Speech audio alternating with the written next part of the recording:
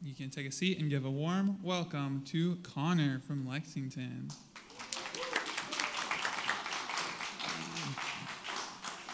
Good morning, everybody. How's everybody doing?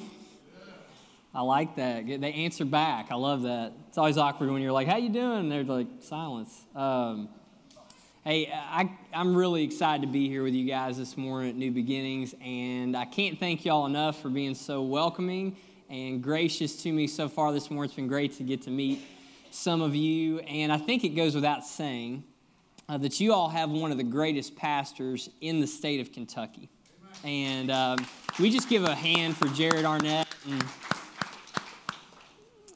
Jared and Bethany are by far two of my favorite people in the entire world, and they have an incredible heart for what God is doing across eastern Kentucky, and they have an incredible heart for helping people. And they love this church, and they love all of you. Unfortunately, they love vacation a little bit more, and they told me you wouldn't think that joke was funny. I told them you would. So, well, as Jared may have mentioned last week, my name's Connor, and I'm actually originally from Kentucky, but have been down in Nashville the last 7 years at a church plant down there, but have just recently moved back to Lexington to help out Southland with their church planting initiative. And I don't know if you know this or not about moving, but it absolutely stinks, okay? Like, there's no easy way for me to say that. If anybody, tries to tell you, hey, moving's not that bad, that's because they hired movers, okay? They probably don't even pump their own gas. What are you going to listen to them for? But needless to say, I didn't go that route. I tried to do it all myself and spent a ton of late nights throwing stuff in boxes, just trying to get everything prepared for the move. On my last trip back to Lexington, I got in a 3-hour traffic jam in Nashville. That was a nice little parting gift for me. Made it back to town about 1 a.m. last Sunday morning, and just as I was pulling off the Bluegrass Parkway onto Versailles Road, some of you know where this is, I saw police lights flickering in my rearview mirror behind me. So it's welcome home, right? What a great way to come back. So I pull over onto the side of Versailles Road, and this officer's kind of walking up the side of my vehicle. And to say that he and I got off to an amazing start probably wouldn't be a fair assessment. Let me kind of pause there and just ask you, New Beginnings, have you ever answered the wrong question? And I don't mean have you ever answered a question the wrong way? I think we've all probably done that. No, I mean have you ever kind of had a response in your head for what you thought someone was going to ask you, but then they throw you a curveball, they ask you something different? You might see somebody in the hallway and be they're kind of what's up? And you're like, you too. And it kind of makes sense, but not really. Well, so as this officer's approaching my vehicle and I roll down my window, I assume that the first thing that he's going to ask me is how are you doing? How's it going? Just something like that. And so I had a response in my head prepared for that. And the problem was he didn't say that. When I rolled down my window, he just starts right in very quickly, have you had anything to drink tonight, sir? And I responded by saying, feeling pretty good. Which is not the appropriate response to that question. So I very embarrassedly kind of tell him, hey, I'm sorry, I'm going on very little sleep. And he says, hey, no worries, I understand. He said, well, I've been following you the last few miles. You've been swerving a little bit. Thought maybe you were texting and driving. Now I think he probably thinks I was drunk. But he says, you've been swerving a little bit, touched the center line. I said, hey, I'm really sorry. I'm going through a move. I'm going on very little sleep. I apologize. He said, hey, no worries. Takes my license, runs it. He sees that there's no problems or anything like that or any reason to move it forward. And he gives it back to me. He said, hey, no worries, no harm, no foul. I'm going to let you off on a warning on the careless driving. But do me a favor. Just promise you'll be a little bit more careful. I said, yes, sir, absolutely. He said, he kind of smiled at me. He said, when you and I take our eyes off the road, we become really dangerous people.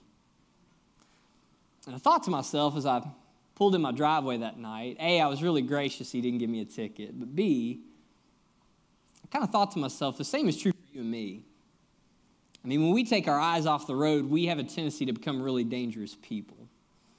And when a church takes its eyes off the road, man, it can become a really dangerous church. And a guy named Paul recognizes this early on about a little church in Galatia. And so he follows them from a distance for a while, and then finally he says, hey, enough is enough. you're swerving, you're touching the center line, I got to pull you over. We got to have a conversation. And he doesn't write him a ticket, but he does give him a really clear warning. If you got your Bibles with you, feel free to turn to Galatians chapter 6. Galatians chapter 6 is where we'll be today, and we're wrapping up this series that we've been in the last few weeks that Jared's been doing in Galatians. And Paul starts right out of the gate in the book of Galatians, writing to this new church. And verse 1, he just says this, and we'll have the message on the screen too. He says, "Dear brothers and sisters, if another believer is overcome by some sin, you who are godly," just meaning you who are followers of Jesus, "should forcefully and arrogantly help that person back onto the right path." Just making sure you're paying attention this morning, okay? You get a guest speaker, sometimes you can check out a little bit, go to sleep. No, he doesn't say that. He says, "Dear brothers and sisters, if another believer is overcome by some sin, you who are godly should gently and humbly," there we go, "help that person back onto the right path." Gently and humbly. That's how he says we should go about it. You kind of read that, it's like, come on, Paul. Do we have to be gentle and humble and nice all the time? I mean, if we see somebody overcome by some sin that we really don't like, can't we just kind of lay into them just this once? But Paul knows, he knows that's no way to go about it if we want to get our message across. A few years ago, early on in my ministry, I was going out to Buffalo Wild Wings with some guys from Bible study. Anybody here like Buffalo Wild Wings? Y'all got a good one around here, Pikeville. So we go to BW3s, and I'm hanging out with some guys that I'm in Bible study with, and our hostess shows us to our table, and not long after we sit down, our server walks up, and she's probably college age, very young, very bubbly, very, very attractive young woman, and she's really nice. She takes our drink orders, and then she walks over to another table to help them, and I overhear a guy in my group out loud kind of mutter, "Man, look at her." I thought to myself, here's my chance. Here's my chance to lay into somebody new in ministry, rookie pastor. I mean, I have my spiritual card out ready to go, and I'm like, all right, here's my chance to have the moral ground, high ground on somebody. So I pull him over right there at the table, turn my lights on. I said, "Hey." And I very arrogantly began to tell him that what he said was wrong. And I reminded him he's married, he's got 2 beautiful children. And I go on and on. I begin to quote scripture very arrogantly about what Jesus said about lust to him. And the guys at my table, these fellow Christians that I'm with, they're kind of looking at me really funny as I'm giving this like sermon. And the one I'm reprimanding, he finally just looks at me and says, "Connor, like, what are you talking about?" And I said, "You know exactly what I'm talking about. That woman that you just said something about. You know exactly what I'm talking about." Try to play it off. And then they all kind of start snickering at me, and he said, "No, you idiot, not her. Her." And he points past the young waitress to a woman, I kid you not, wearing an eye patch with a parakeet resting on her shoulder right there in the middle of Buffalo Wild Wings. I'm assuming her emotional support animal, I don't know. And everybody in the restaurant had clearly taken notice of this woman. Everybody had noticed this woman except for me. All I had noticed was, well, the waitress. Gently and humbly, never forcefully and arrogantly. Paul knows this is the only way to get our message across as followers of Jesus. And then he goes on to very wisely say, "Be careful not to fall into the same temptation yourself." Basically just translation saying, could be you that needs pulling over. Might be you on the side of the road. We all need humble direction and grace from each other. And he tells us to share each other's burdens and in this way obey the law of Christ. We all need each other. Share each other's burdens, do it together. And then he kind of drops the hammer on them. Like, Monday Night Raw, WWE, like he puts him in like a full Nelson. He drops the hammer on him and he says, if you think you are too important to help someone, you are only fooling yourself. And with this line, he really drives it home. You are not that important. Kind of stings, doesn't it? You are not that important? Give me a break, Paul. Like, that completely goes against what we want to hear as culture. Like, you're not that important. Paul is clearly not winning any popularity contests in Galatia, okay? But that's not his goal. No, he knows from where he sits, the people of Galatia, they haven't done a good job of serving others. And based on his words, he just wants to go out of his way to remind them, hey, what's most important has nothing to do with you. Has nothing to do with yourself. One summer when I was in high school, my dad decided that he wanted to completely redo our entire front lawn, and he also decided that he wanted to hire a cheap landscaping help to do it, i.e. me. And I have not been hired for any landscaping jobs since then, okay? But one afternoon, he and I were at Lowe's, and we were picking up a load of mulch, and as we walked out into this busy parking lot, we noticed what felt like hundreds of pieces of McDonald's trash being blown all over the parking lot. It looked like a parade. Just looked like confetti all over the place, probably what felt like hundreds of pieces of McDonald's trash. And so I did what everybody else kind of did. I just kind of stepped over them. It was not my problem. Then out of the corner of my eye, I noticed my dad, and he picked up this McDonald's cup, and he poured the ice out onto the pavement, shook it really well. And then slowly and like very meticulously, he starts bending over and picking up pieces of trash and shoving them into this cup. One by one, almost as if he's getting paid for it. He's like taking great joy in doing it. And I stand there and watch this for a few minutes, and he continues to, one by one, pick up piece of trash after piece of trash. And then he, as only a dad could, he doesn't say anything. He shoots me this look out of the side of his eye, kind of like, you just going to stand there? Now, I'll be honest with you. At 17 years old, I was not filled with the Holy Spirit, okay? And you weren't either, okay? But I was also taught to never sit and watch someone else work, to always help. And so I did what I had to do. I start bending down and picking up trash. I grab an empty cup. I pick up trash with him. And I'm not going to lie to you, I wasn't excited as he was to be picking up other people's trash. In fact, I was really embarrassed. Kind of thought I was too good to do that. I was really embarrassed maybe one of my friends from school might see me. I don't know if you know this, but like picking up other people's trash doesn't exactly scream cool in high school. That's the only thing you're really concerned about being at 17 years old. So we're walking around picking up trash for what feels like probably an hour. And we pick up every piece of trash in that entire Lowe's parking lot, and he reaches out his hand, and I hand him my cup full of trash, and then he shoots it into a nearby dumpster like he's Larry Bird, just real playfully, and my dad is just like all smiles.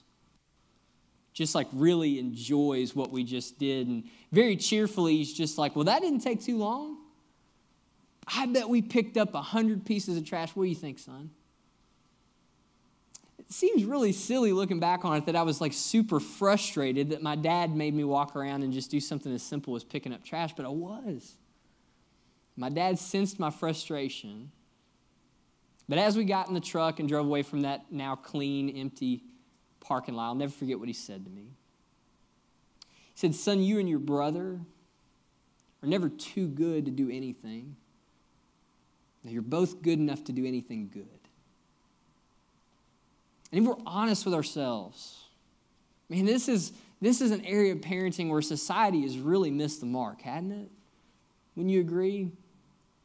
I mean, as helicopter parents, we've kind of done everything in our power to make sure that our kids always know that they're good enough, they're smart enough, they can do anything they put their minds to, they're good enough to do anything. And don't get me wrong, that's a really good thing to teach them. I don't disagree with that. I worked in student ministry for a few years. There's not a kid out there that I don't believe that same thing about.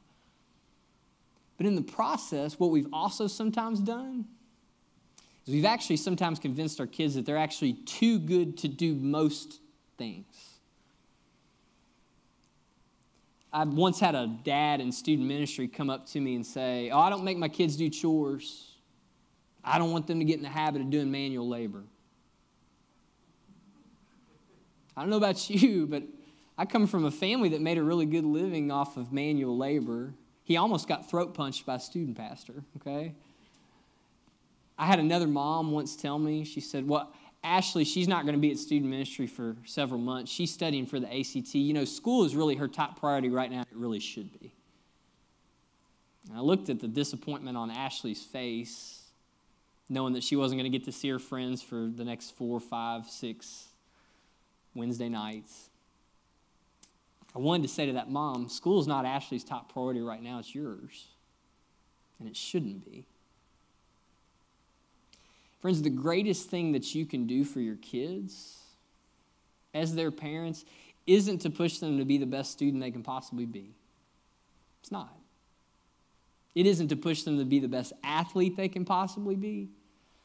It isn't to push them to be the best actress or singer or dancer or gymnast or cheerleader or artist they can possibly be. The greatest thing that you can do for your kids as their parents is simply to push them to be the best person they can possibly be. The best follower of Jesus they can possibly be. That's it. That's it.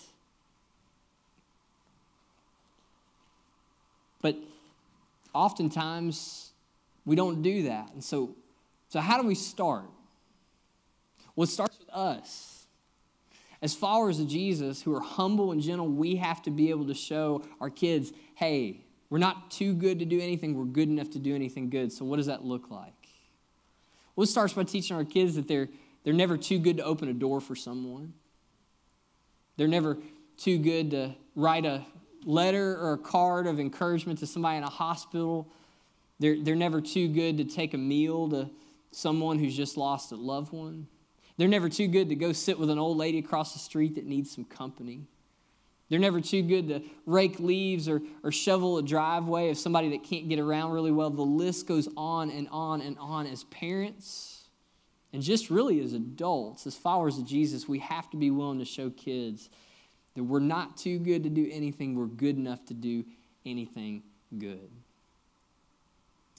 I once sat down a few months ago with a theology professor at University of Campbellsville and kind of frustrated. He wanted to have a conversation with me about student ministry, and kind of frustrated, he just rubbed his eyes. He said, "Connor, do you ever get worried about this next generation?" I could tell he was. I don't think he was expecting my response. I said, "No, not at all. I don't ever get worried about this next generation. I get worried sometimes about the generation raising this next generation." I don't think he liked that. But it's true. Then a few weeks later, I had the privilege of getting to drive through Eastern Kentucky and come visit Jared and Bethany here in Pikeville. And they welcomed me in their home with open arms, as you all would have expected. They're two of the sweetest people you'll ever come across. And then me and Jared hopped in the truck and we drove over here to New Beginnings. And he showed me this amazing space you guys have in this auditorium. And then he said, "Hey, let's go upstairs. I want to show you our kids' space." And I was amazed. There's a classroom for every grade. There was all these toys and Nerf guns and basketball. I was like, "Can I just live here forever?" I said, "Jared, this is awesome. This is incredible." And very humbly, but very proudly, he smiled and he just said, "Yeah, our kids' ministry is outgrowing our adults." Friends, I didn't get worried when he said that. I got excited. You should be really excited too. That's the best problem a church can ever have, is your kids' ministry is outgrowing your adults. And that's huge. Then he and I walk across the street and we go to Faith Life Market. Are you kidding me? Have you been there? I thought I was in Walmart. That place has everything.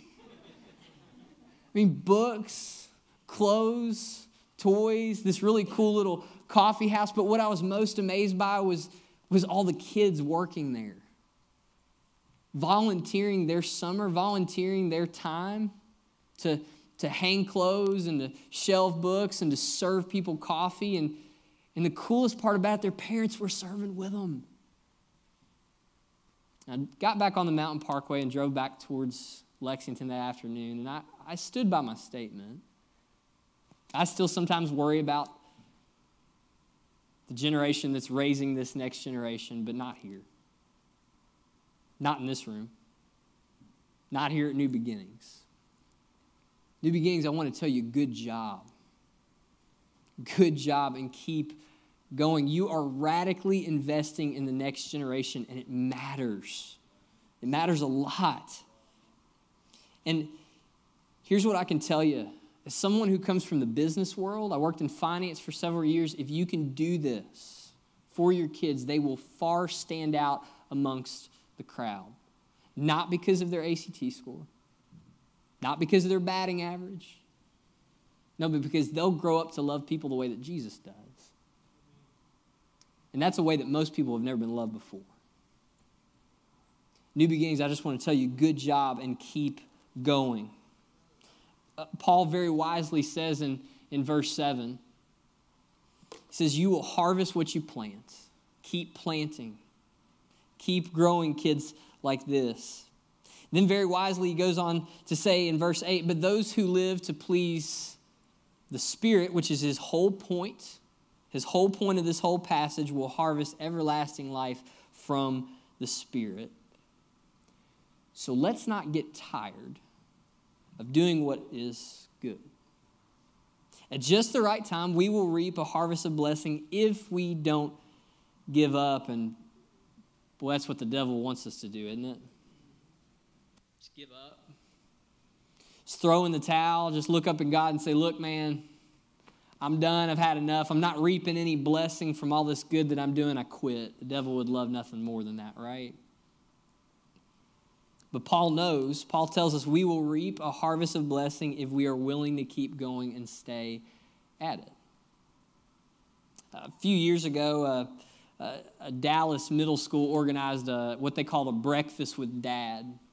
And for all the boys, all the young men there at the school. And about 150 of these middle school boys signed up. But as the parents began organizing the event, they very quickly became discouraged because they knew, based on the RSVPs, that most of these boys wouldn't have a dad to bring along to the breakfast. And fatherlessness is a real problem just in our society today, and it certainly was in inner city Dallas. And so the parents said, well, maybe we should just cancel it. I mean, it was a nice thought, but maybe we should just cancel it. We don't want the boys to feel bad. But the lead volunteer, a very intelligent woman named Christina Dove, she thought better, and she didn't give up that easily. She knew how important it would be for these 150 boys to have a role model in an adult male. And so she did what she knew best. She put out a call on social media.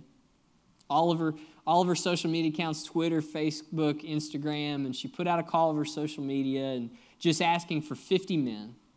Asking for 50 men to show up just for 1 hour on Wednesday morning and just provide just an hour just to encourage or mentor one of these kids. She knew it was a lofty goal, but she thought maybe if she asked for 50 that 5 or 10 might show up and be willing to volunteer their time. When the morning of the breakfast came, she was overwhelmed by the response, and they very quickly ran out of food because over 600 men from Dallas and the suburbs showed up, piled into this little gymnasium. Doctors, lawyers, construction workers, firefighters, mechanics, you name it. They piled into this little gymnasium, and they began to teach the boys things like how to tie a tie, how to shave, how to ask a girl on a date, but most importantly, they just had conversation with them and they just showed them that they mattered. 600 men. If Christina had met her original quota of 50 men showing up to the breakfast, there would have been one dad for every student at the breakfast. But because of the overwhelming response that she could have never expected, there was now 4 dads for every one student. That's a really good number, isn't it? I think we all could use about 4 dads. popular culture will try to convince you that the world needs less men, it actually just needs more dads. God can really send a harvest, can he? He's really good at it. The problem is oftentimes you and I, we give up really easy on it. Throw in the towel early, which is exactly what the devil wants. We say, God, I'm not seeing the benefit of this. And I think that breaks God's heart because he's going, if you would just hang in there a little longer, the crops are going to be plentiful. Paul reminds us of this in verse 10. Paul reminds us, he says this. It says, therefore, whenever we have the opportunity, we should do good to everyone, keyword everyone, especially those in the family of faith. William James, he's an author, perhaps kind of best known as being the father of American psychology. And his quote puts it this way, act as if what you do makes a difference. It does. I'm not a psychology major. I barely finished school. But he's right. New Beginnings, I say all of this to you this morning because I want you to hear it from somebody that doesn't go to your church. But what you're doing across Eastern Kentucky, it makes a difference. I want you to know that. It makes a huge difference. I don't know who in this room maybe needs to hear it, but that homeless person that you picked up, gave him a ride last week, it made a difference. That single mom that you babysat for so she could go back to school at night, it made a difference. That person that you took a meal to that just lost a relative, it made a difference. That big tip, that giant tip that you left anonymously at the restaurant, it made a difference. That kid that you bought cleats for on the baseball team because you knew his parents couldn't afford to buy him any, it made a difference. That addict that you keep inviting to church and keep inviting to church in the hopes that someday he'll just come running home to Jesus, realize that that's all he's ever needed, it made a difference. New Beginnings, keep going.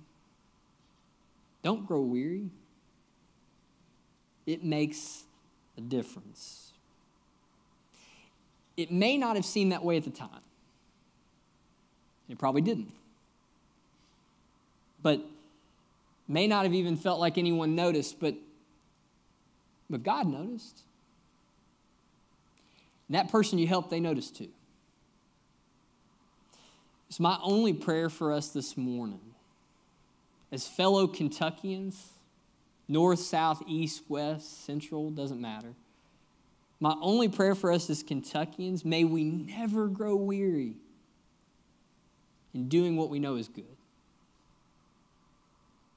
It makes a difference. It makes all the difference. And at just the right time, we will reap a harvest if we don't give up. New Beginnings never give up. Promise me that. So as humble and gentle followers of Jesus, my only prayer this morning is that we show the world that Kentucky is made up of people who are never too good to do anything. We're just good enough to do anything that's good.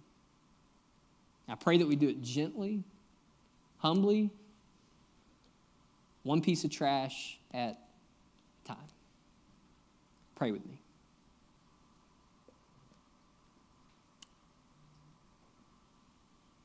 God, we are so grateful for every harvest that you've ever sent. God, we know that it's easy to grow weary in just trying to do the right thing and trying to do what we know is good, what we know is best, what we know your Son would do. But God, I pray that we never grow weary. I pray that in everything that we do it humbly and gently and that we stay completely out of your way, God. I pray that you use us as a vessel.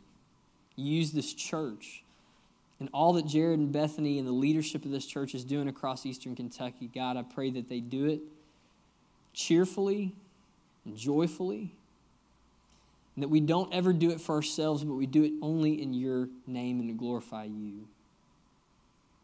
God, if there's any person in the room today that's discouraged, God, I pray that they would know that they matter. That they matter a lot. They matter because you love them, and they matter because you want to have a relationship with them. And I pray that if anyone needs prayer, that they just feel open, the open invitation to come forward.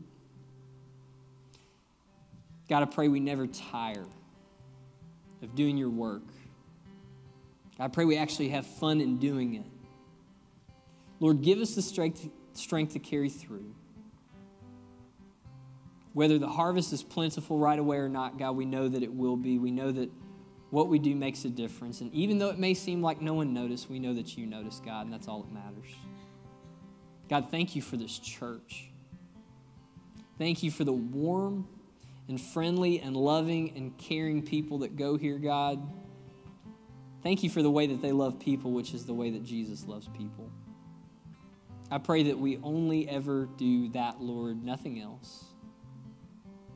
God, thank you for what you've done in this place and the harvest that you'll continue to bring across Eastern Kentucky and across the city of Pikeville. We love you. In your name we pray. Amen.